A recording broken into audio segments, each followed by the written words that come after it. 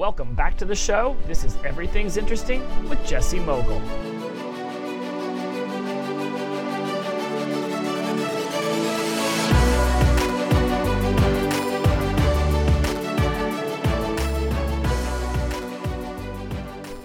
Hello everyone, thank you for stopping by. Today's guest is Josh Tickell, author of Kiss the Ground, a book all about soil rejuvenation and better soil management so that in the future our farmers will be able to really produce food packed with nutrients for an ever-expanding global population. One of the changes you're looking to make this year is a better knowledge about our food resources, the nutrients in your food and the nutrition that's going into your body, you're going to be thrilled that you stopped by today. 5, 4, 3, 2, 1, it's showtime.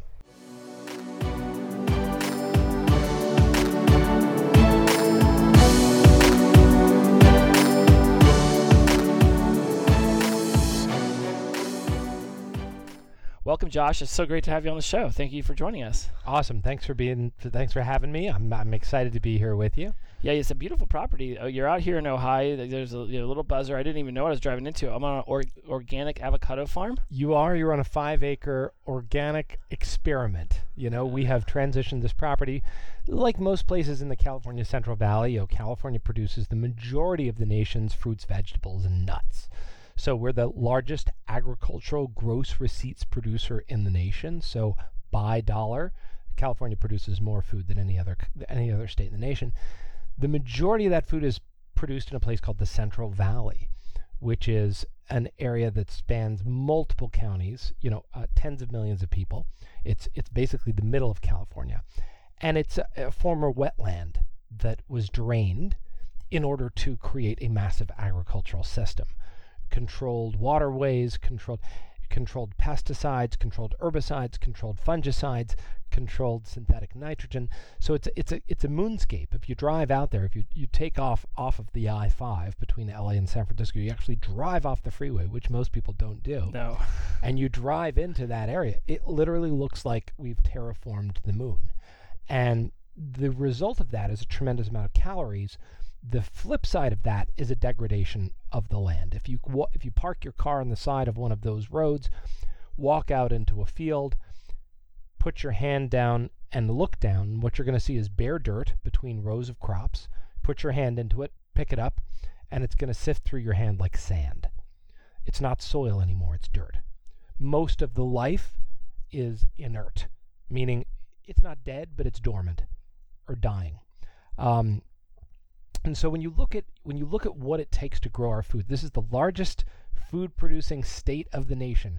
If you eat lettuce from California. If you eat tomatoes, chances are you eat from California. If you eat strawberries, you definitely eat from this state. And if you eat nuts, you're absolutely eating from California. Right. Not to mention the fact that we produce tremendous amounts of meat, dairy, and all of the basic big staple commodities, oranges, things like that. You eat from California if you eat in the United States. And what it takes to grow our food is touted in the 1970s and 1980s to be this green seed revolution. That's what it was called, the Green Revolution. It was really a project aimed at feeding India, aimed at feeding Africa, aimed at enhancing rice, aimed at enhancing these basic commodity crops. And it did that. It enabled far more calories per acre on big monocrop farms. But what we saw since the Green Revolution is we've lost 1/3 of the planet's topsoil. So we've lost approximately 33% of the farmable, arable land as a result of the green seed revolution. So you go, wait up, this revolution was supposed to produce more calories per acre. And in fact, what it did is it reduced the number of acres by 33%, while increasing the production on the acres that are in production by, a significant portion. But if you follow that trajectory, what we're doing is we're radically reducing the amount of available land to feed our radically growing population. Right. Doesn't take a genius to see that those two things are on a collision course. Yeah. I mean, you're jumping right into it. For those of the listeners out there who heard me do the intro, guys, Josh wrote the book Kiss the Ground. It's a great book. I've just barely gotten into it, but it's all about soil regeneration. And we're here in California. I mean, you have a great experiment going on here in the Central Valley. How are you seeing the knowledge you've composed into this book, and are any of the farmers in the middle of the state willing to start listening? Because it sounds like you have a way, and when I met you at the Metal Talk, you have a lot of positivity about this, but for a lot of us it sounds like this is huge, too big to actually work. Here's the thing. Agriculture in the United States is huge. We cultivate 915 million acres of land. That's almost 1 billion acres. About a third is crops, and about 2/3 is rangeland dedicated to animals. And when you think about the vast scale, I mean vast scale, if you get in a plane and you fly from one side of the country to another, those flyover states, right? That's where food is produced. He's using air quotes there, people. Don't get upset with them. Flyover states, right? That's where food is produced. That's where our food comes from. The majority of food that's produced in the U.S. is corn, soy, hay, and wheat. Just 4 crops. That's about 80%. Less than 5% of all growing regions is planted with actual vegetables that you can eat, green things. As a result, our diet mimics that. About 63% of the American diet is garbage. Yes. It comes out of a box, bag, carton, or a tube. And if you're eating fast food that looks like it did not come out of a box, bag, carton, or tube, that's because it came off the truck in boxes, bags, cartons, and tubes. It was kitchens. Reassembled. Yeah, kitchens and fast food are just really assembly lines. They don't even have knives in some of these fast food places. They don't need them. Shows up cut. Why would you need a knife? You're just taking a tube and squeezing on a thing, taking something else, reheating it, and sticking it together, and you've created a 3-dimensional object that is arguably edible. Yes. But it is repackaged commodity garbage that's grown in the middle of the country that's destroying the soil. And what we talk about in Kiss the Ground, the book, and really the whole movement, Kiss the Ground, it is about starting with the most fundamental resource of humanity, the soil. All civilizations are built on this resource. No greater resource exists, not water, not gold, not energy, nothing. Because without the soil, you cannot grow food. Yes, you can create vertical gardens, and there are these new experiments in hydroponics and all of that. But ultimately, all of those plants that grow need vitamins and minerals. Mm-hmm. And those vitamins and minerals come from one place. They come from the soil. So, we've already kind of talked through this. We've blown through half of our soil globally since the start of agriculture. Just in the past 30 years, 1/3 of our soil is gone. And so the big question now certainly centers around food. It certainly centers around feeding humanity. And that's what we talk about in Kiss the Ground, the book, kissthegroundbook.com, for folks who want to get a copy. And really, everyone should get a copy of this for Christmas. Yes. Everyone, this is a great stocking stuffer. This is a great conversation starter. What's great is, doesn't matter where you are politically. If you are a rabid Trump supporter and you think the global warming movement is a bunch of, cuckoo liberals, you will love this book. If you are one of those cuckoo liberals, you're going to love this book. This is a kind of book that 2 people can read, different generations, and they can have a conversation over a Christmas dinner table awesome. About. Because really, it centralizes all those issues, and it takes all the politics out of it. And it says, look, here's the deal. If we want to have stable climate, and I'm talking about local climate, I'm talking about Houston, Texas, with massive hurricane that hit there. I'm talking about California with the massive wildfires that hit here. If you want stable local climate, you got to take care of the soil, because the soil is the central resource that actually gives water to plants. Plants transpire that water, meaning they sweat it out through their leaves, and that water comes back to the land. It creates a localized ecosystemic water cycle. And we're taught in school that clouds come from the ocean. Well, yeah, about 50% of water that falls on the land comes from the ocean. The other 50% originates in the soil. Okay. So if we dry out the soil, we kill the water cycle locally, what's going to happen? Well, hot areas are going to get hotter because the land is going to bake. It's going to reflect heat into the atmosphere. You're going to get hot vortexes. It'll continue to push the water away. And here you've got a heat island. We think heat islands can happen in cities. What we don't think about is how they happen in places like the Central Valley of California or in the middle of Iowa. In the middle of Oklahoma. I'm originally from Oklahoma. Every Perfect kid example. is raised with the knowledge of the Dust Bowl era. And, we watched the soil go away. Water stopped coming. I mean, everything. I mean, the windstorms there are still talked about by people who weren't even there. Yeah. And this is the kind of information people need to know. And so, that's what my listeners, even me, I'm thinking, okay, so we know the soil's bad. We're sitting there, we're thinking about Dust Bowl era of Oklahoma. We're thinking about you told in the metal conversation that when you got in front of us that there's already a place in Africa that was able to do this. Mm-hmm. So let's jump into there real fast so people understand that this is actually something that has been done. It doesn't happen overnight. It takes years and years, but it is possible, and we should start thinking about it now. Yeah. So let's take Oklahoma, your home state. Perfect example. I was just in Elk City, Oklahoma. It's about a 2-hour drive out of Oklahoma City. Elk City, Oklahoma. Middle of nowhere, literally. This is a epicenter of the Dust Bowl 80 years ago. And when we look at the epicenter of the Dust Bowl, all you have to do, once again, drive out on the highway, walk out into a farmer's field, stick your hand in the ground, pull up your hand, see what you got. In Elk City, what you got is red dust. All of the topsoil is gone. All of it. And you're farming subsoil. You're farming the stuff that's literally supposed to be 2 to 3 feet down. Now, what's happening on a given day in Oklahoma? The wind blows. It still blows. It's blowing every day, right? So in the Dust Bowl, we had these acute issues. They were very immediate. They were big storms in the sky. Now we have a chronic issue. It's called wind all the time. And if you're standing on a field of soil or dirt, and you look across that field and you see it getting picked up by the wind, think about this. A ton of soil in an acre, a ton, is the equivalent of a sheet of paper of thickness. Really? So all that weight for a sheet of paper in one sheet acre. of paper of thickness of soil in an acre is a ton. So if you see soil blowing, you're watching tons blow away. Okay? So how do we stabilize that? How do we reverse that? How do we begin to recreate what used to be there? But remember, we've got 10 billion people by 2050. We still got to feed those 10 billion people.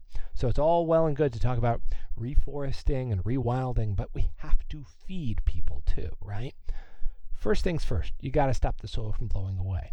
So we knew this in the 1930s. Franklin D. Roosevelt started the Soil Conservation Service in the 1930s. That became the NRCS, the Natural Resource Conservation Service, part of the USDA. Basic stuff, okay? Every single field in this country should have windbreaks of trees around it. You can drive across the Midwest. You can literally drive for 6, 7, 8, 9, 10 hours before you see a decent windbreak sometimes. It's just fields and fields and fields. What do you think is going to happen when the wind blows? Right. Blows away. It's a no-brainer. So planting hedgerows, trees, and then a multi-species strip before the field. We scientists have found that planting strips of multi-species, clover, grass, fescue, legumes. Good. I'm glad you mentioned that because even I was like, what's a multi-species field? Vines, perennials, cane, just a plethora of species, just a strip, 3 to 5 feet around a field. That can increase the biodiversity in that field by 50, 60, 70%. It could create water holding capacity for that field. It can reduce runoff. It can reduce your soil erosion. What's biodiversity for those of us out there who aren't quite familiar with that term? What we're talking about is species diversity. So if you plant corn, year in, year out, corn, you've got a species above the ground. That's what we're all focused on here. Oh, we want that corn. We want that grain. Well, what nature's focused on is the hundreds of millions of species below the ground. Okay. So in a handful of healthy soil, there's more microorganisms than human beings that have ever lived. That's insane. I remember you said that in the metal thing, and I'm driving in the car. I'm like, what did he just say? Microorganisms. So in a handful. In a handful of soil, there's more microorganisms than human beings who have ever lived. We're talking about literally billions and billions of life forms. And these things are microscopic. They're bacteria, they're fungi, they're interacting in webs of exchanges of minerals and of carbon, okay? So in a healthy soil ecosystem, you've got the equivalent of an elephant of weight under every acre of soil of microorganisms, okay? That weight of that population, that species diversity, is biodiversity. Okay. That biodiversity in the soil holds the soil together. It builds pore spaces in the soil where water, little droplets of water, can literally go like into a sponge, and the soil will hold that water. And the more water the soil retains, the more water the plants get. Okay. The less you have to water them. The more the local water cycle works. So if a typical farmer is farming corn, soy, hay, or wheat today, and they say, what are a couple of typical practices I can do right now? You could take that 915 million production acres of agriculture in the U.S. Within 3 to 5 years, you could reduce the runoff by 50%. You could reduce soil erosion by 50%. You could increase the species diversity. You could increase water capacity. How? Plant some trees. Plant some rows of multiple species around the edges of those fields. And you're going to create a container. You're going to create a little ecosystem for that field to exist inside of. That's cool. It sounds like that'd be fun to do in your backyard with your own little home gardens, too. Absolutely. And you're not talking about a lot of space here. I mean, obviously, it doesn't need to be 5 feet wide if it's in your backyard. And your garden's only 8 by 8. Sure. Then it could just be foot by foot or 6 inches by 6 inches. Exactly. The key is multiple species, so you get multiple root depths, multiple root interactions. And those interactions are going to help the mycorrhizal fungi and the other fungi to move nutrients through the soil, to move carbon through the soil. In your presentation, you talk about how we should not be tilling, because when we start to till at the beginning of spring, that's also whenever we're getting a majority of our rain, which means a lot of the poisons, the gases, whatever's going on, everything in the atmosphere is coming down. Plus, we're tilling, and it sounded like you said we're killing the soil when we till. Can you explain that? Yeah. So a lot of these microorganisms that live in the soil, the fungi, for instance, exist over a large span of area. They are an interconnected network. And literally one plant, on the north side of a field can tell another tree on the south side of the field, I need more nitrogen. I need more phosphorus. I need more zinc. And through that interconnected system, the mycorrhizal fungi will actually deliver from the tree to the plant. They have their own little internet going on underneath the ground. It is the internet of the soil. Wow. This is also the system of microbial life that stores carbon. Okay? So when we talk about climate change, we've got I separate climate change into two different categories. One is regional change. What is the regional change in your area? Is it hotter? Is it drier? Is it wetter? What's changed from 20 years ago to today? I can almost guarantee you that with whatever you say, listener out there, you're listening to this podcast, you're thinking about your home, you go, 5-10 years ago, it was a lot wetter, or 5-10 years ago, it was a lot drier. Look at the land. How has the land changed? Are there more suburbs? Are there more subdivisions? Are there less trees? I can almost guarantee you that where you live has less foliage than it did 10 years ago. Oh, yeah. Houston's problem. Houston's a great example. So, what about microclimates? Let's look at Houston, another great example. Why did Houston flood? Why did Houston flood when there was a hurricane? We can argue all we want about the weather changes. You can't argue about all the houses they built in the wetlands that no longer can absorb all the water. Right. So what's happening to the ground? The ground has become impermeable, meaning water cannot permeate. It cannot penetrate. Not only can it not penetrate, it can't store. The soil has no water storage capacity because the microbial life is dead or dormant. Okay? When the microbial life is flourishing, when you have good topsoil, you have water infiltration. The soil stores the water. It doesn't flood. So runoff is a self-perpetuating cycle. The more runoff you get, the worse the soil gets, the more runoff you're going to get the next time. Runoff leads to flooding. Flooding leads to cities that don't work. Okay? So we're literally talking about saving over the next 10, 20 years. We're literally talking about saving American towns and cities trillions of dollars by dealing with soil. It's the easy way to fix the problem, right? We can put Band-Aids, you can build up roads, you can put dikes and levees. I got a simpler solution. How about you build your soil? So we talked about how to put trees and plant hedgerows around acres. What we're really interested in doing, what Kiss the Ground, the book, again, kissthegroundbook.com. I think everyone should get this book. Yes, I wrote it. Yes, I'm promoting the book. But this is a mission, okay? I want you to get the book because you're going to educate yourself on how to become a powerful change agent to save America and save the rest of the world, save the future, okay? And here's how we do it. Very simply. There's an area in China called the Loess Plateau.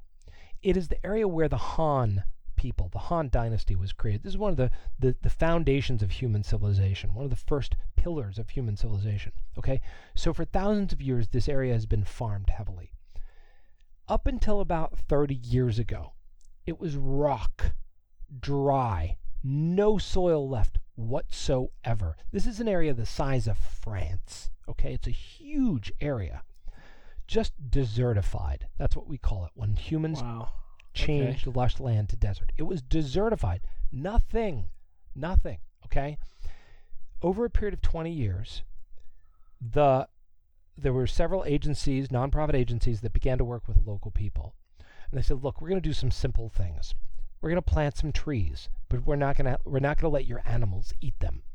We're going to put bowls around the trees in the soil, so when it does rain, those rare occasions, the tree catches the rain in its bowl. We're going to begin to move your animals strategically from place to place so that their fertilization can actually help. We're going to plant some seeds. And they created a program that re-terraformed that area. That area, now the size of France, is a lush green megaforest. They grow fruit, they grow food, they grow fiber, they grow animals. The people have income. It has literally transformed that region. They reverse terraformed it. They took it back from a desert and turned it back into green. And there are hundreds of examples of this all over the world. What was the timeline on that? It took 20 years. But remember, no Wi-Fi, no internet, no money, very simple low-tech solutions. This was all manual labor. Very little machinery either. So we've seen farms in America go from 1% organic matter in the soil, which means the soil is very poor, horrible quality, to 6% in a period of 3 to 5 years. And each doubling of organic matter is like an exponential power in terms of the soil's ability to sequester carbon, hold water, and maintain life. Those farms are able to produce 10 to 20 times more calories per acre. So I ask people in the green seed revolution, with all of your GMOs, all your fancy technology and your sprays and your chemicals, aside from destroying soil, which has been the main result of that experiment, can you produce 10 to 20 times more calories per acre? Because I know regenerative agriculture can. Because I've seen it all over the world. That's awesome. You know, you brought up something in the presentation, too, that I couldn't help but think of. So we were talking about, obviously, monocrops are horrible, and I don't think most people realize how many potatoes there used to be or how many different bananas and how everything's very monocropped. You discussed how the average age of a farmer is about 60 to 65, and they're going to be dying off or just retiring, and so now we're going to be looking for younger people. My worry is that the Monsantos, the DuPonts, the chemical companies of the world are just going to swoop in and buy up that land. And is it advantageous for them to care about the soil or just continue poisoning us at the method of which they have been now since GMO showed up in the late 70s? I mean, they took wheat from being a 5-foot crop down to 2, and yes, they doubled, triple, quadrupled the yield, but in the same instance, they don't seem to care about crop rotation at all.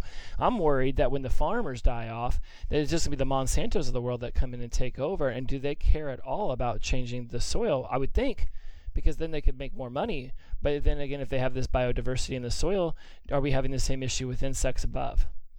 So it's a great question. And we cover it, Kiss the Ground. We cover that extensively in the book, kissthegroundbook.com. And again, this book's available on Amazon. It's available as an Audible book. It's available on iTunes. You can listen to it on iTunes. If you see you in person, it's available. I got a signed copy today. Exactly. It's available wherever Josh Tickell is in the world. But there's so many ways to get the book. And, of course, supporting your local bookseller. We want people to actually get the physical book, too. But we cover this in the book, and here's the short answer to a longer story, and that is profit is ultimately driven by the market. Right now, there is a huge market for garbage food, garbage meat, garbage processed food, garbage packaged food, okay? That's driving the Monsantos of the world. And by the way, we pick on Monsanto, but they're part of a huge conglomerate of bioag and biotech companies, okay? Those companies are filled with well-meaning people who are doing the best that they can to feed the world. A lot of those people think that, progress through technology means more chemicals, more physics, meaning better machinery, and no respect for biology whatsoever. They weren't trained in biology. Why would they care about biology? They don't understand biology. Yeah. They want things that they can control in a lab and make the lab really the field, okay? And what we're talking about is that's great if you're, in 1956. We're living in 2017. We're getting ready to live in 2030 with 10 billion people. That kind of thinking doesn't work anymore. That's a dead-end street. We have to upgrade our operating system and operate from biology. So what's the end result of the green seed revolution? Simple. You got 10 billion people, and you're going to halve the area of farmable land again by 2050. So what does that mean? That means that you're not going to have enough land, period. Doesn't matter what you do. I don't care how many chemicals you use. I don't care how much GMO you use. You're not physically going to have enough land. That is the result of that system. That's why the system's breaking down. It's breaking down in India. It's breaking down in the United States. It's breaking down in China. Anywhere. It's been broken in Africa. It's been broken in Africa for a long time. So what are we talking about? The bottom line. How many nutritious calories can you pull out of an acre sustainably? And with regenerative, we want to go beyond sustainable. We actually want to be building up the soil resource as we grow food, meaning the value of that acre is increasing monetarily. The monetizational value of that acre is increasing. So here's the choice that we're going to have as Americans, and it's going to happen within the next 10 years. Many of those 915 million acres are going to be up for grabs. Do we see a young generation of farmers and ranchers moving in, taking over that land, and moving that land toward regenerative agriculture? Or do we see farms consolidating and coming under corporate control and becoming extensions of the bioag experiment? I think both things will happen. The question is which one is going to win. I believe regenerative agriculture will win because I believe in the power of economics over the power of corruption. The only reason the current system exists is because of corruption. The current system is this. 80% of our cropland is dedicated to corn, soy, hay, and wheat. Why? Because a farmer that plants corn is guaranteed a minimum price for that corn, no matter what. A farmer has to make about $20 an acre to stay in business. Average corn farmer in the U.S. making about $2 an acre. Where's the other $18 coming from? Oh, that's coming from us. That's coming from us. So that's corruption. That's bastardization of a market. That's a monopoly created by a government that is out of control. And if we're going to feed the world, truly feed the world, that has to stop. So whether by force or revolution or ousting whoever's in power in government, or whether just by sheer will of young farmers, that system will die. That is a huge waste of American money. Yeah. And of course, that props up the worldwide system of doing the same thing. exporting this phony technology to other countries. So let's talk about the bottom line. Average farm in the U.S. makes $2 an acre. A regenerative farmer ranching their animals, moving their animals across the land, planting multiple species in between crops, meaning not just around the edges of the field, but on the field, so that carbon's going into the field between plantings. Those animals move across the field, they eat those multi-species cover crops, they poop on the land, that poop is fertilizer. The land is then worked into a crop. There's no tilling. All the machinery used is no-till. That system can yield $100 an acre. That's a 50x increase. It sounds like you should be able to get the small farmers, or the ones at least who aren't trying to deal with 50,000 acres, although they probably need it just as much, in on this. Yes. Because, I know so many of my friends. I love to cook. One of my business partners, he's also my roommate. We love to cook. So many of my friends don't know how to cook. So you're asking people to stop eating things out of boxes, bags, and tubes and frozen. And it's like, I'm just talking about, like, let's learn how to cut up a Brussels sprout and saute it in some lemon and avocado oil. It's not groundbreaking, but at the same time, it seems like a lot of people they've lost a connection with their food. Not Yes. just the food source Yes. and the food supply, but just in general, they've lost connection with their food. Yeah. That seems to me like if you're trying to get the consumer to demand more and start expecting that we're not just doing nothing but monocrops, and 80% of the crops we do plant are the 4 you've already mentioned, it's asking a lot of a population that doesn't even seem like they give a damn. Yeah. Well, look, people don't give a damn until they get cancer. People don't give a damn until they get diabetes. People don't give a damn until their kid is diagnosed with prenatal cancer and ADHD, and until, they start noticing that their child doesn't seem as quick as they were a couple of years ago.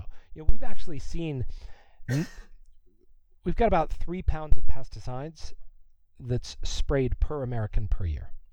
Okay?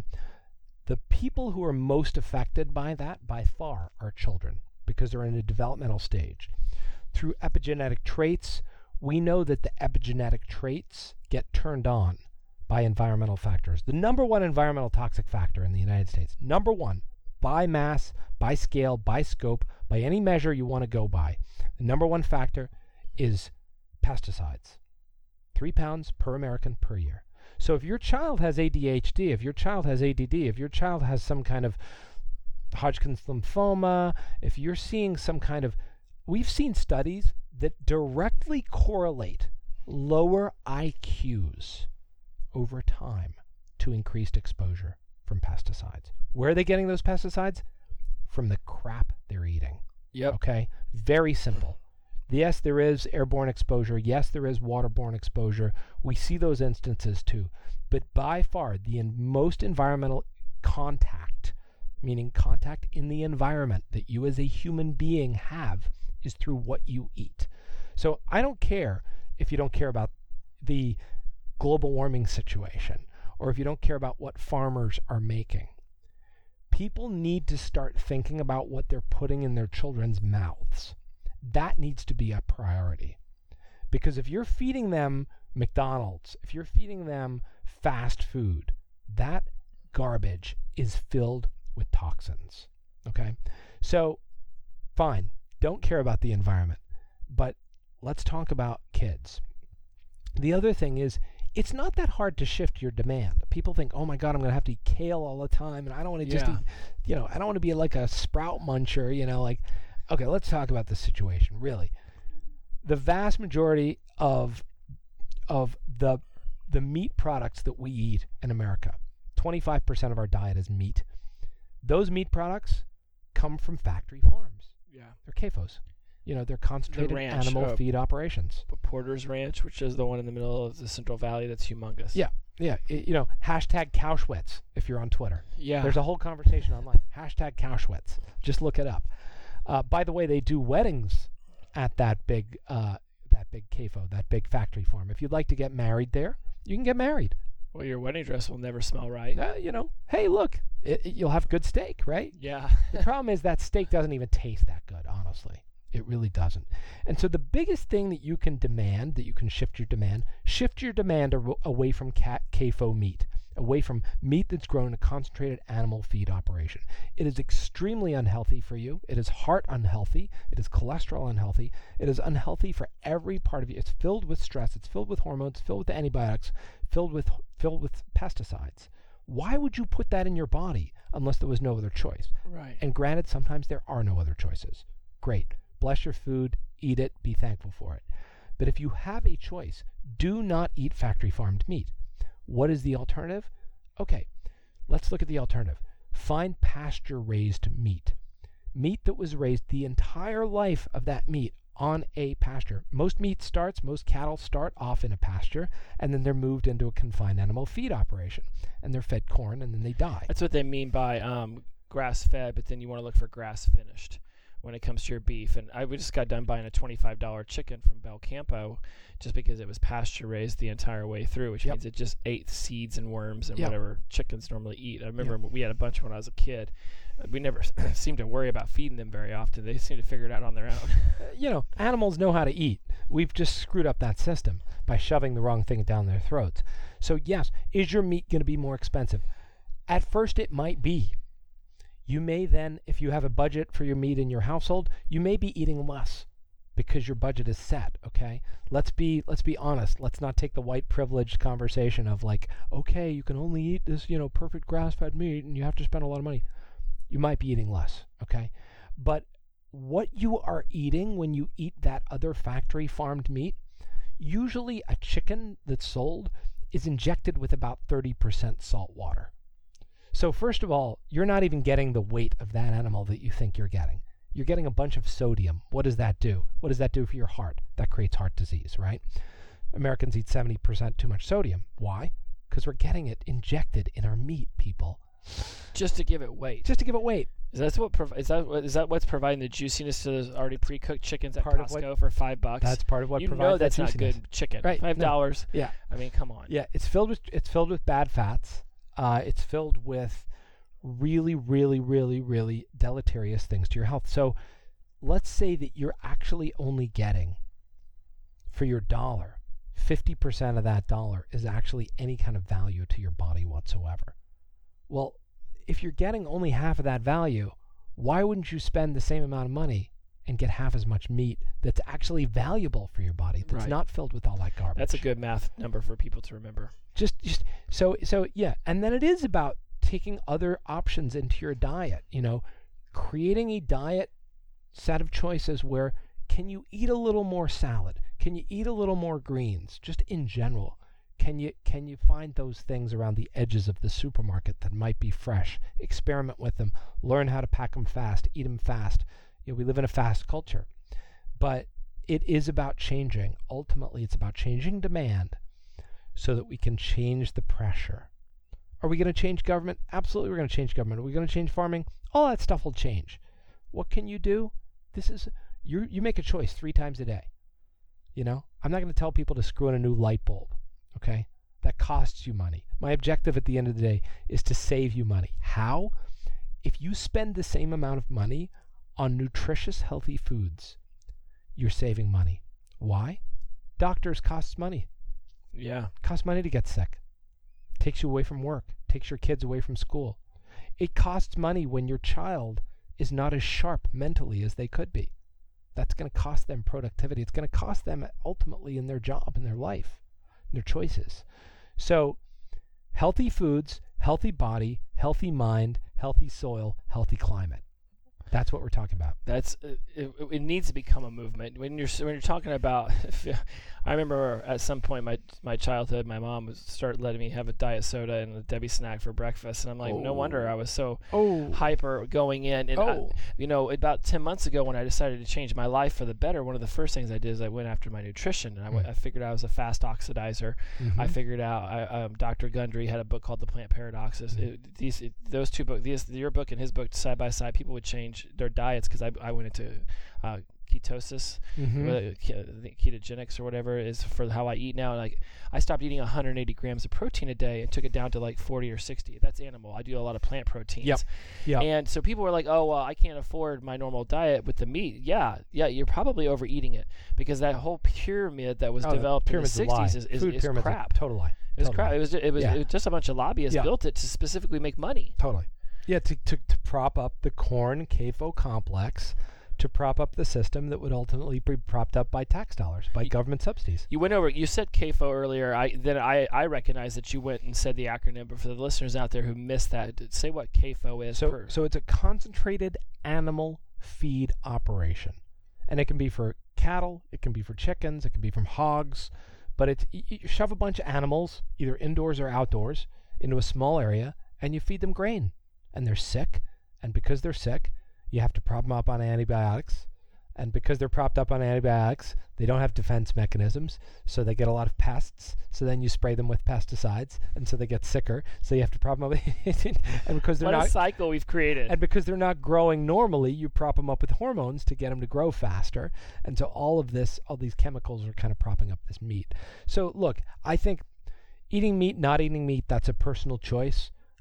You have to know what's right for your body. You have to know what's right for your personal ethics. I'm not going to tell anybody who does not eat meat to eat meat. That's inappropriate.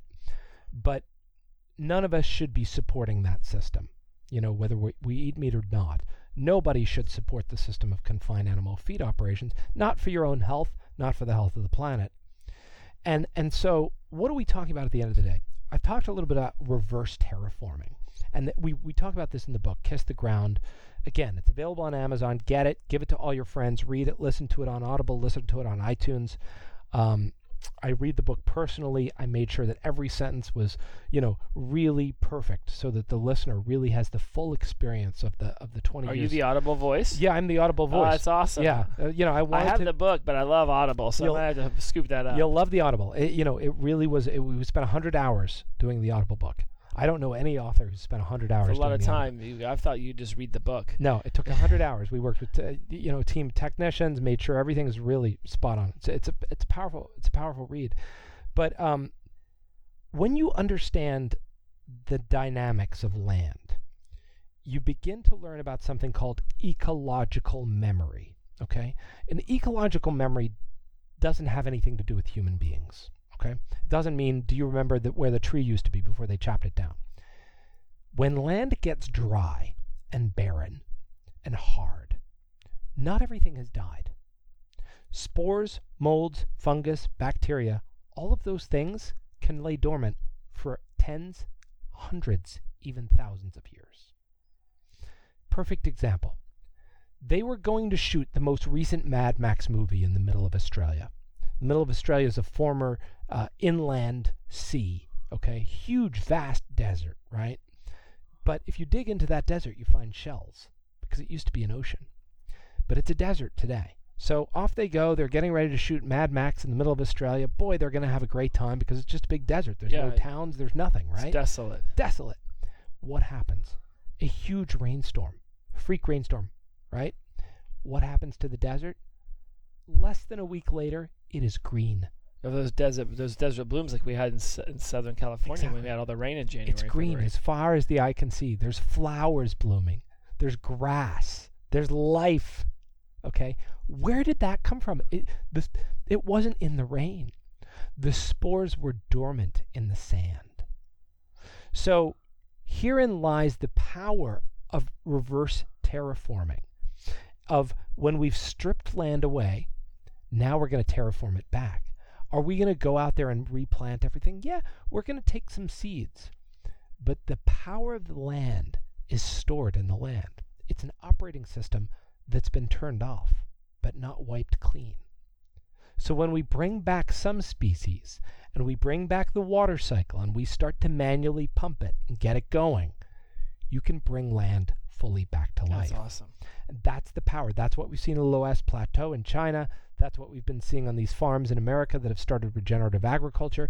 Land that has been chemically bombed. That's what I'm seeing on my own land, 5 acres. We've been here for 4 years. We stopped all spraying, all pesticides, all fertilizers. Nothing goes on this land. except for water and an occasional organic amendment, occasional bit of compost. That's all we put. Species sprouting up all sorts of places. Yeah, it's amazing how beautiful this property is. Species everywhere. Birds, bees, butterflies, trees, plants. People come here and then they're trying to figure out what the species are. Because some of these are native species that are coming back to life because we're not moving the land. We're not changing anything. We're letting it regrow right now. All of the land is covered with a layer of mulch, meaning the soil is blanketed. It is not exposed to the sun. It is not being beaten, meaning moisture can begin to go back into that soil. So there are other processes. We will regenerate this land. In 5 years, you will come back and it will be completely green. The whole thing. Doesn't matter what time of year. Because we're getting the native plants back first, and then we're going to start to use them to really build out the land.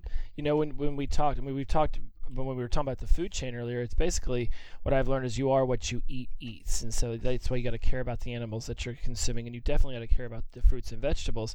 For those people out there who want to start to pay more attention to and know what they eat, you are what you eat eats. Yeah, say that 10 times fast. Yeah. They want to know what they eat. They want to know what they're eating is eating. Yeah. How can they specifically find these farms that care about the Kiss the Ground movement, that are out there doing the soil regeneration work?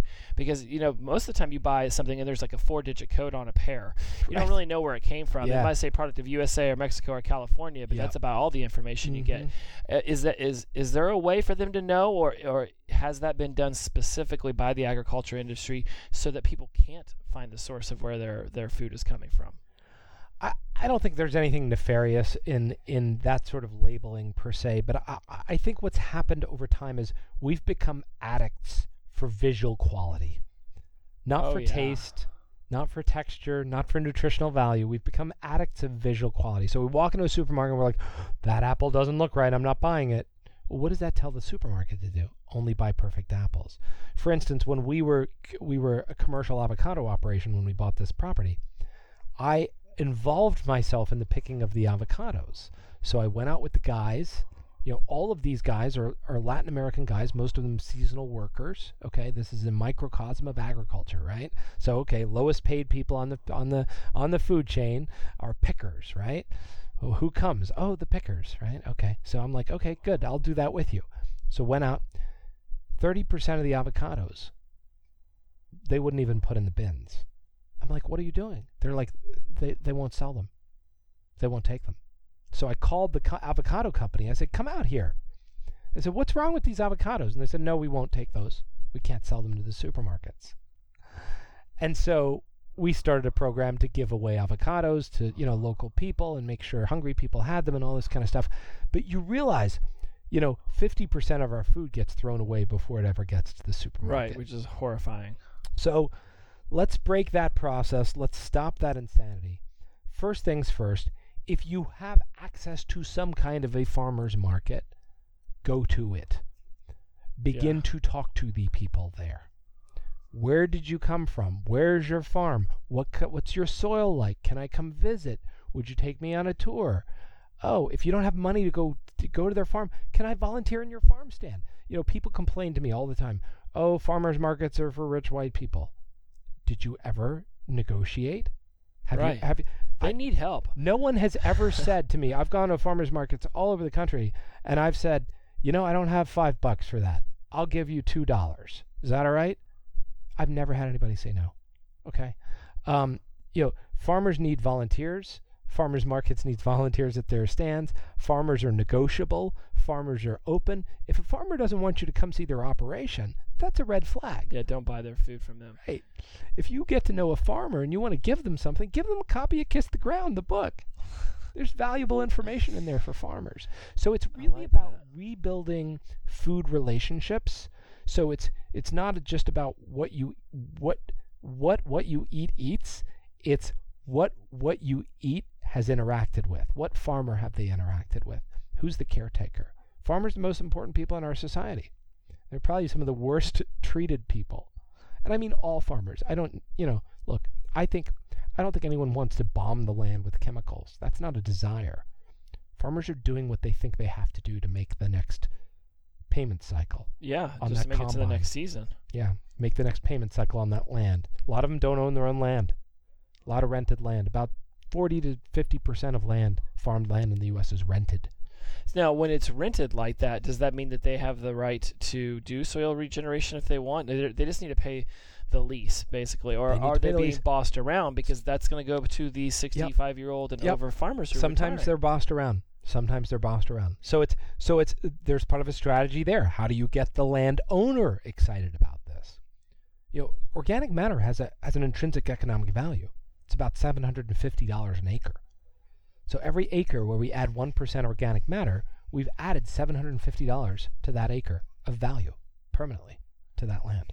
Now, when we see things in the grocery store labeled organic, non-GMO, I read a lot about this, so I obviously have a better, I'm not going to say obviously have a better knowledge of it, I just have a knowledge of it. But when we see organic or non-GMO, can we trust that these people are out there doing well with the land and the soil, or is this, they're not using pesticides and sprays, but at the same time, they don't necessarily know if they're helping the soil regenerate?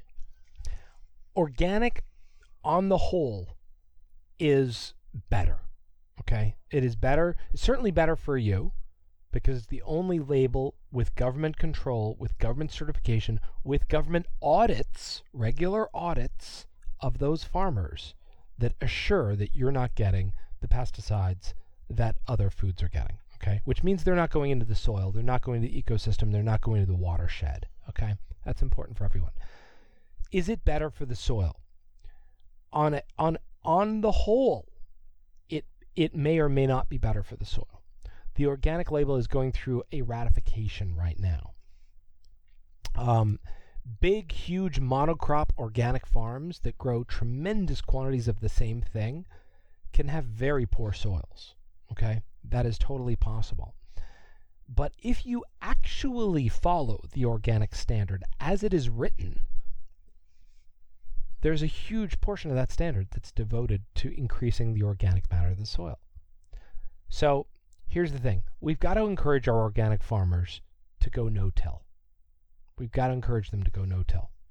That's the biggest thing that's going to help their soil quality. We've got to encourage them to plant those trees around their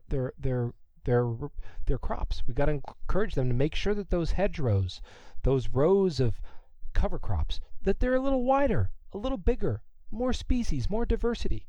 Those are the things that are really going to help. The organic standard's good. It's very good. We need to encourage the upholding of the intention of the standard. Okay.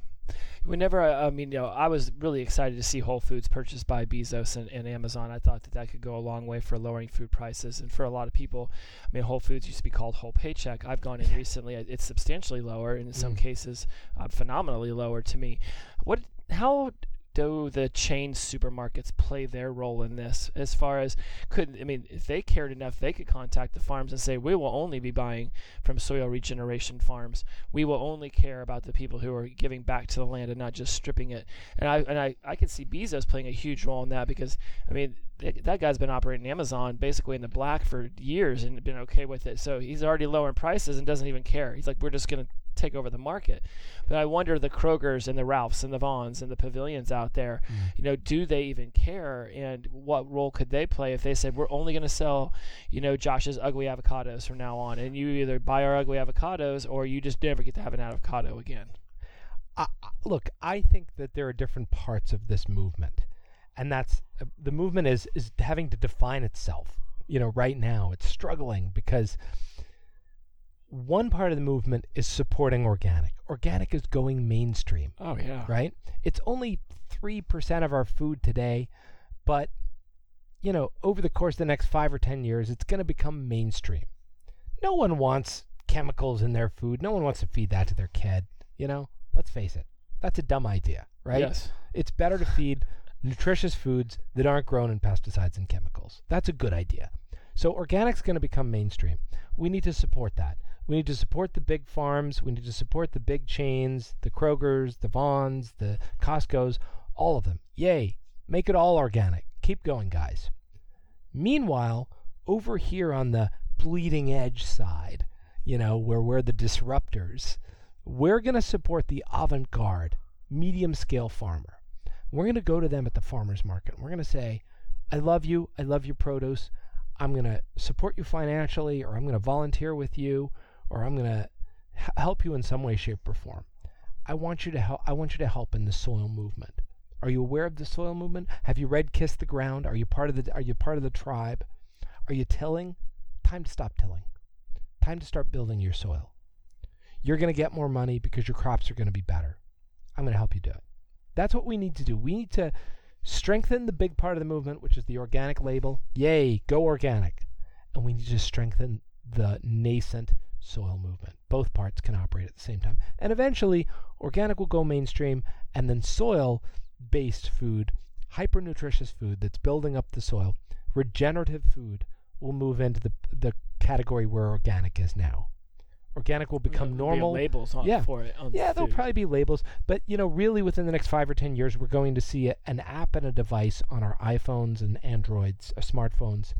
It's going to be like a small click-in device that you will be able to scan food in supermarket. It'll tell you the nutritional density. It'll tell you what pesticides are in there. And it'll give you a reading of poor, good, or excellent. That's the moment you said, I'm like, yeah, I think there's already so many apps that can do QR readings and things of that nature. Yeah. Why can't I just pick up that pear with the 4429 code and scan it and know exactly where it came from? This is going to be even deeper. It's not going to worry about, it's not going to care about the sticker on the pear. It's going to read the pear. That's going to infrared, thermal, and literally go into the pear and scan that pear for what is the density and nutritional value of that pear. That is phenomenal. Scanning technologies become so cheap. Oh yeah, little mini scanners that can use multiple different arrays to pull multiple data points. I can see grocery stores offering those. I don't know. Give us your driver's license. Not at first. They're not going to want it at we first. We do not want you to know that is 75% poison. Yeah, they're not going to want you to see that your food is filled with Roundup and Paraquat and Glyphosate and 2,4-D. But that's going to be a real tipping point, and that's coming. There's several prototypes out, nothing out on the market yet, but I think within 3 to 5 years we're going to see the first ones out on the market. That is awesome. And there's no self-respecting, soccer mom that's not going to have that little device on her iPhone. Yeah. She's, every mom is going to be like, let me see which peanut butter is going to poison my kid. Right. I don't care what your label says. I don't think they realize how much it's happening. Yeah. You see something on Dateline 2020, I can go to Costco and I can buy their organic turkey burger. And we've done this. My roommate and I have done this. And we bought the regular. And the moment we started using the organic turkey burger, it sticks to your hands. It's very weird. It's the texture is completely different. It's nothing like the normal, I shouldn't call it normal, the poison turkey burger. Yeah. And I remember I was like, can we just go back to the normal poison turkey burger because I can't roll these things into little meatballs? And he's like, this is how much better it is. And you go get a Bel Campo chicken, or you order something from Thrive Market, and you compare that to what I would just call from now on the poison food. Right. And the taste and the texture, everything is remarkably different. And I think more people need to do that, the side by side comparison. Mm-hmm. And it might be a little bit more difficult to roll out a hamburger patty with the organic turkey burger, but man, the taste of that Bel Campo chicken blew my mind. Yeah. It was like what I remember from the farm when I was a kid. Yeah. And so it's out there and it's available. And if more places have to start to shift that way, like you talked about the solar panel or the battery technology in your presentation, eventually it just becomes where this is the only thing the consumer will buy, and people will figure out a way to make it get cheaper so that their work. I mean, if you had 5,000 acres of pasture-raised chickens, they would be cheaper. But you're not going to do that if you can just pump out 10 chickens at the same time you pimp out one, and you can sell more to Costco. Yeah. And so, part of it's demand based, part of it's, this is a movement, and movements, they are diverse, they are decentralized, they are based in information, which is why the education is so important. The book is so important. So I hope everybody joins it in some respect, whether it's by your food choices, by interfacing with the farmers market, by putting pressure on local city, state elected officials. There are so many points of entry. And of course, the whole last chapter of the book, chapter 10, it's just things you can do and resources. You answered the next question, because so many people out there are going to say, okay, I want to become involved. Yep. Could they start like a local chapter of Kiss the Ground and say, we're going to go around, everybody go to one farm, find out what they're doing. Yep. Like it's going to take effort, which I feel like people feel like people already think they're so crunched for time. Yeah. It's like, oh, great. Now I got to go research where my food comes from, and now I got to saute things. Look, I don't want to give anybody any work to do, but I will tell you this. My family has really taken this on. You know, our weekly thing, our weekly mission is at least one of the kids joins me at the farmer's market. Everyone at the farmer's market knows my kids by name. My kids know the foods. They know fruits. They know vegetables. They select carrots. You know, my kids are like 10 months and 3.5 years old, right? But that kind of intimate connection, we've built that, and we're going to continue to build that. That's powerful. It's fun. Yes, does it take time from our week? Yeah, we could be doing something else. We could be watching TV, you know that? Mm-hmm. But instead, you know, we involve our family in nutritional choices. We involve our family in composting. We involve our family in land. You know, what are we doing in our gardens and our land? That's fun. Yeah. How many cool things can you point to that are going to add tremendous value to your family and that are going to be really enjoyable? This is going to be fun. This is a fun movement filled with really cool people who are up to cool things. Yeah. And your kids will love it if you have kids. So, you know, I don't want anybody to take this on. It's like another have to. If it's a have to, you know, try and turn it around. Look at where the value can be for you and your community and your children. The taste alone on your plate is going to be phenomenal. Yeah. The moment I switched to all organic diet, I noticed it. I eat substantially less than now I eat a lot of my calories in good fats because that's what I've noticed works for my body. But it's been phenomenal, the change. As soon as I started following, like even Facebook groups like March Against Monsanto or Grow Food Not Lawns, right? You know, like you know, they're always pushing, you know, show kids how to farm. We should all have a garden in our backyard. And so doesn't have to be huge. Get a planter box if you live in an apartment. Yeah, you know, it's one of the things we talk about in chapter 10. We literally go look at all the points of entry here, and we do a whole chapter about points of entry into the movement. That's awesome. Yeah. Well, Josh, we're going to wrap up soon. I got my favorite two questions of the conversation, but I just want to honor you for writing this book, for being part of a movement that most of us didn't even know we needed to be involved in, let alone we didn't even know about. We care about our food, and most of us have started to really waken up. I feel like society has reached a tipping point where we're just not going to be pushed around by McDonald's anymore. So thank you for being a part of that. We honor you for writing this amazing book, and I really want it to be successful so more people join. And hopefully all my listeners are out there already ordering it off Amazon as we speak. Click. So my last two questions. This show is called Everything's Interesting with Jesse Mogul because I truly find everything interesting. We could have talked about shovels all day, and I would have been fascinated. That's great. You've done a lot of research. I mean, I'm sitting here in your sound studio, and you've got Fuel and The Good Fortune and The Big Fix and Pump the movie. I mean, I've got It's Time for an Intervention, Generation Revolution. You have done a lot, and you're a sounding board for society. Like, get on board with this, and whether you want to focus on Kiss the Ground now or just look at your entire career in general, what is something that you find immensely interesting that you would not have going into the projects? For me, I'll focus on Kiss the Ground for right now. Obviously, there's a lot of different projects that we could do. From a global level, every problem has a solution, and the solution usually involves pulling back to a macro level. That's why we call our production company the Big Picture Ranch. Big picture. You got to pull back. You got to get macro. You got to get not micro. You got to get farther away from the subject. Incorporate more of the issue. And then the problem and the solution start to become one and the same. So that's the same with global warming. It's the same with our food crisis, our water crisis. What's interesting to me right now is that the soil is the intersection of all of these problems, and it's the intersection of all of these solutions. Right. We literally shift this one thing, and all of these other things begin to shift. That is very interesting. But we couldn't see that until we pulled away from the soil a little bit and looked down. That's awesome. I often tell people that nothing on this planet would hold value if it wasn't for the fact that we have an abundance of food and water.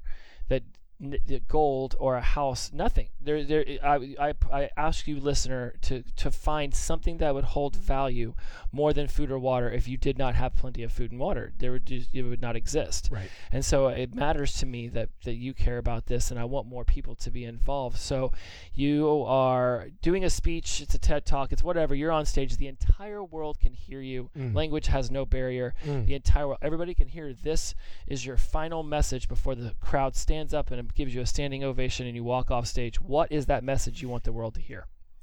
Save the soil, save the world.